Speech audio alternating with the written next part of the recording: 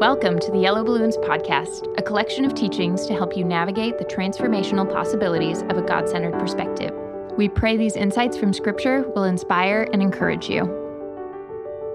In this episode, we look at the principle of cause and effect and how it relates to the theme of exile and return. How are we supposed to reconcile the providence of God with the people's choice to trust and obey? We explore stories from 1 Chronicles, revisit the character of King Cyrus, and look at three minor prophets, Ezra, Haggai, and Zechariah. Okay, we're still in the Exile and Return series. I was telling these guys that the series has kind of worn me out. It's such a massive amount of information that I'm trying to summarize and put into a capsule. It's kind of worn out my research capabilities, but I've sure enjoyed it. I hope you have. In Exile and Return, of course, we have the mega context where we as humanity were exiled from the Garden of Eden.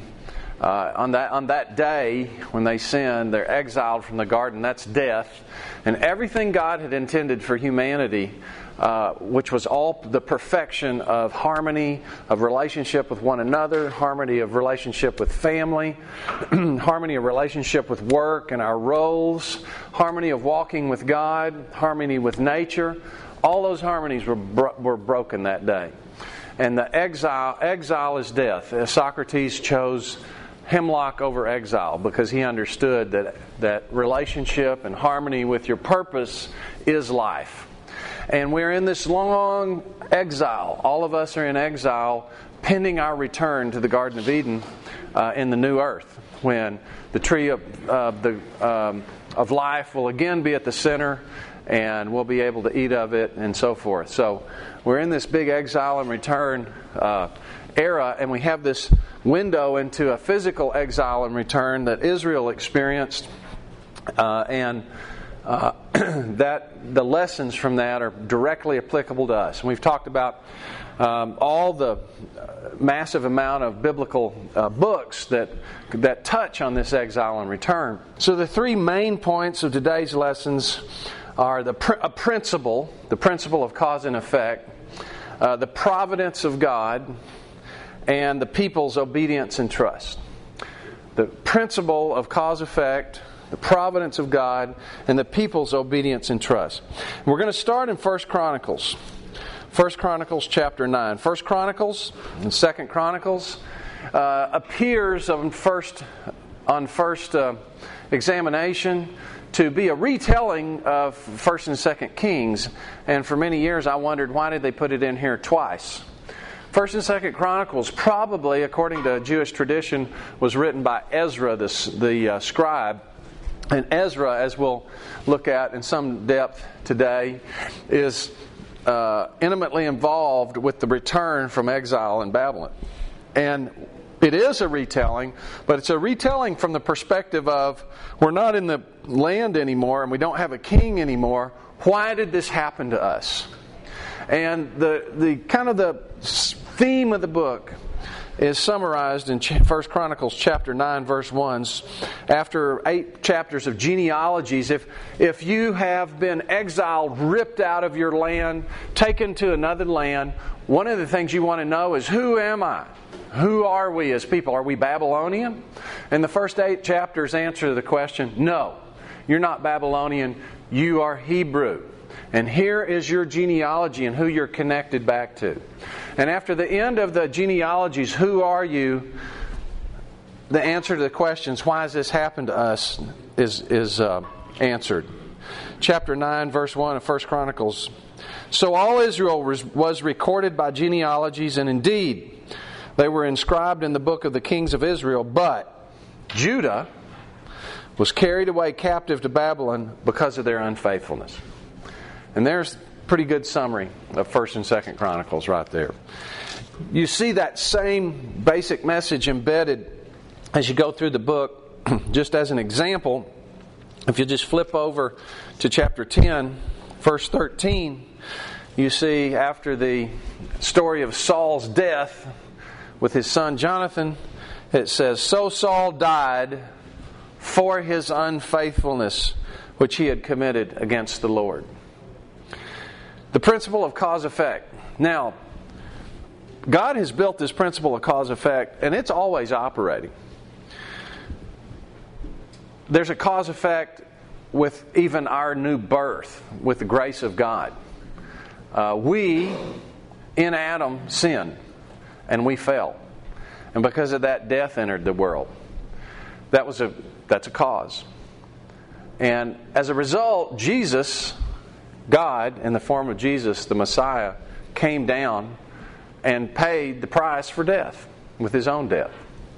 And as a result, we can be brought back into the family of God. It's still cause-effect. Even the grace of God is cause-effect. Now, having been born into the family, our choices have consequences. We reap what we sow. Our reaping and sowing has nothing to do with whether or not we're in the family of God. It has everything to do with who we become and the impact we have on the world and the extent to which we experiences the promises of God and the life that He's given us. This principle, we'll see it again. So that's the first point. The second point is the providence of God. Let's go to the book of Ezra. The books of Ezra and Nehemiah, kind of the last books of the historical section of the Bible. And then, of course, it's overlapped significantly with the prophets, which we'll see in some degree of detail today. So we've got the principle of cause-effect, first point. Now we'll see the providence of God. Let's look at Ezra chapter 1. Now in the first year of Cyrus, the king of Persia, let's just review our timeline real briefly. We've had the exile from Israel to Babylon take place in 3 waves, 3 dates. So we've got 605, that's the one Daniel goes out with. 597, that's the one that Ezekiel goes out with. He's in the countryside of Babylon. And 586, and that's the one where Jeremiah is in the city being thrown in the well and eating starvation diet and all that sort of thing. Okay, so and then in 539, the handwriting on the wall happens, and Darius the Mede takes over the city and captures Persia, and now Babylon becomes Persia. Okay, Darius the Mede. Darius the Mede is probably also called Cyrus. So, in the first year of Cyrus, king of Persia, that the word of the Lord by the mouth of Jeremiah might be fulfilled. Okay, so Jeremiah prophesied something, and in the first year of Cyrus, this 539, 538 time frame, that the word of Jeremiah might be fulfilled. Let's see what word of Jeremiah we're talking about. So look at Jeremiah 29:10, right next to the famous verse. 29:10 of Jeremiah. Jeremiah, again, he prophesies all about the exile and return from Jerusalem. He's the from Jerusalem correspondent. You got the correspondent and an actor in the government in Daniel during this time period, and you've got the countryside reporter of Ezekiel during this time period. And in chapter 29:10 of Ezekiel, it says, "For thus says the Lord, after 70 years are completed at Babylon, I will visit you and perform my good word toward you and cause you to return to this place. For I know the thoughts I think toward you, says the Lord, thoughts of peace and not of evil, to give you a future and a hope." Okay, so now we go back to Ezra, and it says, that the word of the Lord from the prophet Jeremiah might be fulfilled. This is, by the way, the same prophecy that Daniel read. There's a mail or courier service between Babylon and Jerusalem going on, and Daniel read this prophecy, and you can see in Daniel one of his big visions happened because he starts praying and fasting before God and saying, I see this clock ticking. How are you going to do this, God? We've repented. I repent on behalf of everybody. How's this going to happen? Because he knew that Jeremiah was a real prophet. That the word of the Lord by the mouth of Jeremiah be fulfilled. The Lord stirred up the spirit of Cyrus, king of Persia. Is the king of Persia a notorious God follower? Not particularly, right? Is Persia a God chosen country? Not particularly. But look at this. Look at Isaiah chapter 44. Isaiah now is prophesying during the time of Hezekiah. So Hezekiah is back just like 700 BC, just before the Assyrian captivity of Israel or Samaria, the northern kingdom. So Isaiah, so we're now 125 years earlier in Isaiah chapter 44, verse 28. 44:28, who says of Cyrus, he is my shepherd, and he shall perform all my pleasures, saying to Jerusalem, you shall be built. 700 BC now. And to the temple your foundation shall be laid. Thus says the Lord to his anointed, to Cyrus, whose right hand I have held to subdue nations before him, and loose the armor of kings.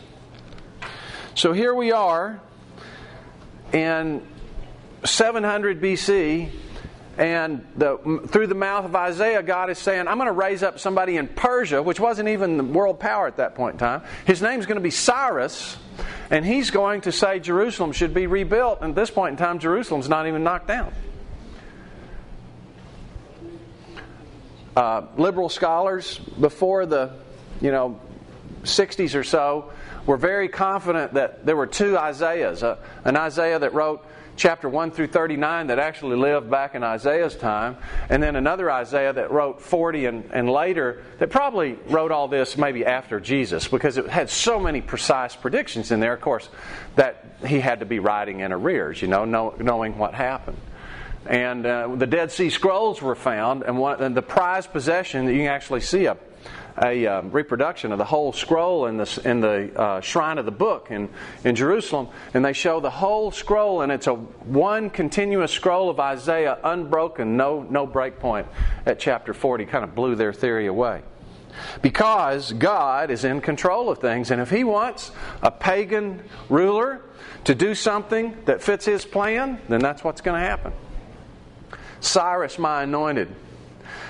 You'll see things happen in your lifetime from this point forward, and have seen things in your lifetime from this point back, where you are disgusted with a ruler somewhere. And you never know if that ruler is doing something at God's behest.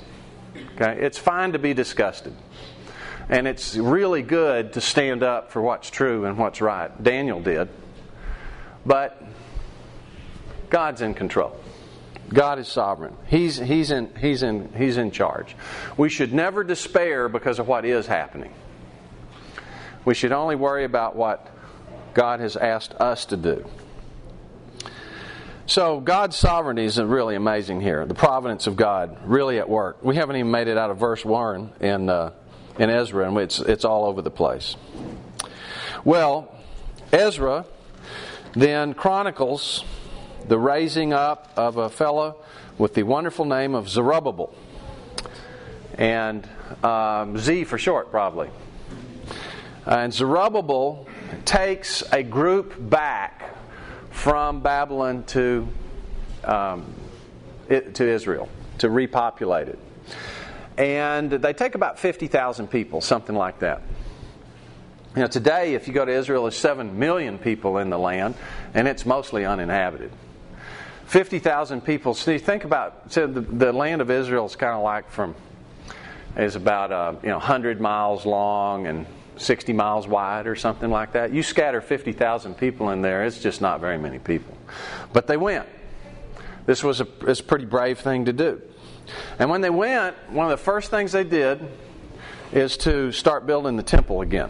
So chapter 5 of Ezra,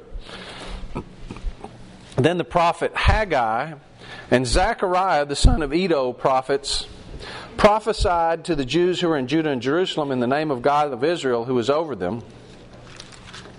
So Zerubbabel, the son of Shealtiel, and Jeshua, the son of Zodak, rose up and began to build the house of God, which is in Jerusalem. Okay. Now, before this, and we can see this roughly, let's look at 264. let's look at 3:8. 3:8. Now the second month of the second year of the coming to the house of God at Jerusalem, Zerubbabel the son of Shealtiel, Yeshua the son of Zodak, and the rest of their brethren, the priests and Levites, and all those who had become to the captivity of Israel, began to work and appointed the Levites from 20 years old and above to oversee the work of the house of the Lord. And verse 10, when the builders laid the foundation of the temple of the Lord, the priests stood in their apparel and trumpets, and the Levites of Asaph assembled. They had brought all this stuff back with them from Babylon. Verse 11, they sang responsively, praising and giving thanks to the Lord. This is a praise service here. He is good, for His mercy endures forever toward Israel. Then all the people shouted with a great shout when they praised the Lord, because the foundation of the Lord was laid. But many of the priests and Levites and heads of the fathers' houses, old men who had seen the first temple, wept with a loud voice when the foundation of this temple was laid before their eyes. Yet many shouted for joy. So I've actually misspoke about this in the past, that it was the temple. It was actually a foundation of the temple where the old men cried because it was so pathetic compared to what they had had before that was torn down. It reminded them of a painful memory. And the young guys are like, yeah, we're back again.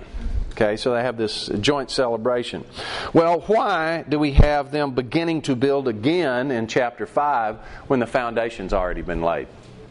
The answer is because after the foundation's laid and you have this small group of people in the land, resistance arose. So if you look at chapters 4, there are these letters going back to these kings saying, hey, look in the history and see how responsive and submissive Jerusalem's been. Because not that long before, Nebuchadnezzar had to stomp out a rebellion by razing everything to the ground. It's only 586. You know, this is 539. It's only 40 years prior. And they do a search and find out, yeah, sure enough, it's a really bad city. Now, Cyrus has gone on to the next life, and a couple of short-term kings come in. In the secular world, these guys are called Camses and Smyrtus. In the scripture here, they're called Ahasuerus and Artaxerxes, which is very confusing to me because there's an Ahasuerus and Artaxerxes that happen after Darius that have that name in the scripture and also in secular terminology. But that really has to be the answer here, because the restoration is going to happen under Darius and Artaxerxes. So they write this thing, and these guys are, new kings. New kings always have political turmoil, and in comes a letter that says, hey, there's all that's happening here is they're about to start another rebellion, and understandably the king says, tell them to stop. So there's a ceasing. So now you get Haggai and Zechariah that rise up, and they have a message. Chapter 5, they have a message. So let's look at Haggai. Let's look at Haggai. You can go to Matthew and just thumb back a couple of books. You got Malachi, Zechariah, Haggai. Haggai, in the second year of King Darius. So now we've got Cyrus, he dies. You get these two guys that were just king for a short time. One of them says, hey, stop. So you've had this pause. In the second year of King Darius, in the 6th month, on the first day of the month, the word of the Lord came by Haggai, the prophet, to Zerubbabel, son of Shealtiel. So Zerubbabel's the guy that led them back, laid the foundation of the temple, and now Haggai is actually prophesying mainly to one person. And he says, and to Joshua or Yeshua, the son of Jehozadak, the high priest, saying, thus says the Lord of hosts, saying, this people says the time has not come, the time that the Lord's house should be built. It's just not time yet. The temple needs to be built, but it's just not time yet. Then the word of the Lord came by Haggai the prophet, saying, is it time for you yourselves to dwell in your paneled houses, and this temple to be in ruins? Now therefore, thus says the Lord of hosts, consider your ways. You've sown much and brought in little. You eat but do not have enough. You drink are not filled with drink. You clothe yourselves, no one's warm. He who earns wages to put into a bag with holes. Consider your ways. Go build the temple. So here we have both the providence of God and cause effect. when there's nothing we can do to pluck ourselves out of the family of God. Because the cause effect there is an eternal payment for all of our sins, and we've been brought into the family. But now, being in the family and being children, every decision we make is a reaping and sowing decision. And God is saying here, look, you're focusing on trying to build your little life here and make yourself comfortable and whatever, and your inward focus is actually what's killing you. Focus on me and doing what I'm asking you to do, and I'll take care of the rest. Jesus is going to say something like that later, right? So, Haggai's message is basically, get going, get your rear end gear and build this temple. Let's look at Zechariah, the next one over. Zechariah is going to have the same message, but in a little different format. Haggai is pretty straightforward. Zechariah, if we look 4, verse 9, verse 8, chapter 4, verse 8. Moreover, the word of the Lord came to me, Zechariah, saying, the hands of Zerubbabel have laid the foundation of this temple. His hands shall also finish it. Then you'll know the Lord has sent me to you. So, Zechariah is actually saying Zerubbabel's going to finish this temple. Imagine yourself listening to these two prophecies if you're Zerubbabel, and you've got these Persian kings who've stomped you and they're head of the earth to deal with. Well, they send another thing back to Darius. Now Darius is king, and Darius says, search the. This is a governor that sends this back. Darius does a search and finds the Cyrus decree to rebuild the temple. Cyrus likely is the same guy that knew Daniel and was greatly influenced by Daniel. And saw Daniel saved by the lions, and said after that happened, this is the real God. So Cyrus probably really was a believer in God. And he probably was really one of God's servants. That doesn't tell us, we just have clues. But he does this, and the temple starts again. And they get it built, and they get it finished. The resistance doesn't stop. But it stops for long enough for them to get that done. So now we go to Zechariah's bigger picture. So Haggai says, go and build that temple, guys. Zechariah says, Zerubbabel's going to build this temple, but this is a little part of a big plan. Because if you read Zechariah, he stood up and said, yeah, I'll build that temple. But boy, he says so much more. So let's take a little look at Zechariah. And again, we saw this principle of cause and effect. And now we're talking about the providence of God. And now the providence of God that we've seen with this specific prophecy. This person called Cyrus is going to rebuild Jerusalem. This word of Jeremiah is going to be fulfilled. This prophecy that this guy is going to go and lead the people and they're going to rebuild the temple, moving the kings from being opposing to being supporting, in support of that. Now let's just take a look at Zechariah's big picture. We'll just look at a few things. All of this has to do with the exile and return, but Zechariah is going to talk more about the concentric circles of exile and return. Because we're going to have this exile and return from Babylon to Israel in the time of Jeremiah. And then we're going to have this big exile and return that we've just started to see the fulfillment of in 1948 when Israel becomes a state and goes from just a handful of Jews now to like 6 million Jews. And then ultimately the return of Jesus to restore the kingdom to Israel. Okay, so let's just look at a few things here that Zechariah. This is a little bit of a big plan, and I want to make this point now, and I think I'll reinforce it. But a lot of times we think that what God's given us to do seems trivial, don't we? And building a building might seem trivial.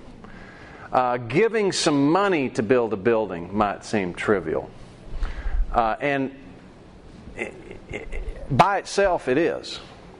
But what God asks us to do is trusting and obeying. And all these little trusts and obeys are integral parts of building a much bigger building that is the kingdom of God. And He's got this big plan, and it's in His hands. And it's going to happen. And He's asking us to participate. This teaching will continue in the following episode. Thanks for listening to the Yellow Balloons podcast. If you want more information on adopting a God-centered perspective, visit our website at yellowballoons.net. And if you have any questions related to what you just heard, we would love to hear from you. Please email us at contact@yellowballoons.net. Thanks for listening.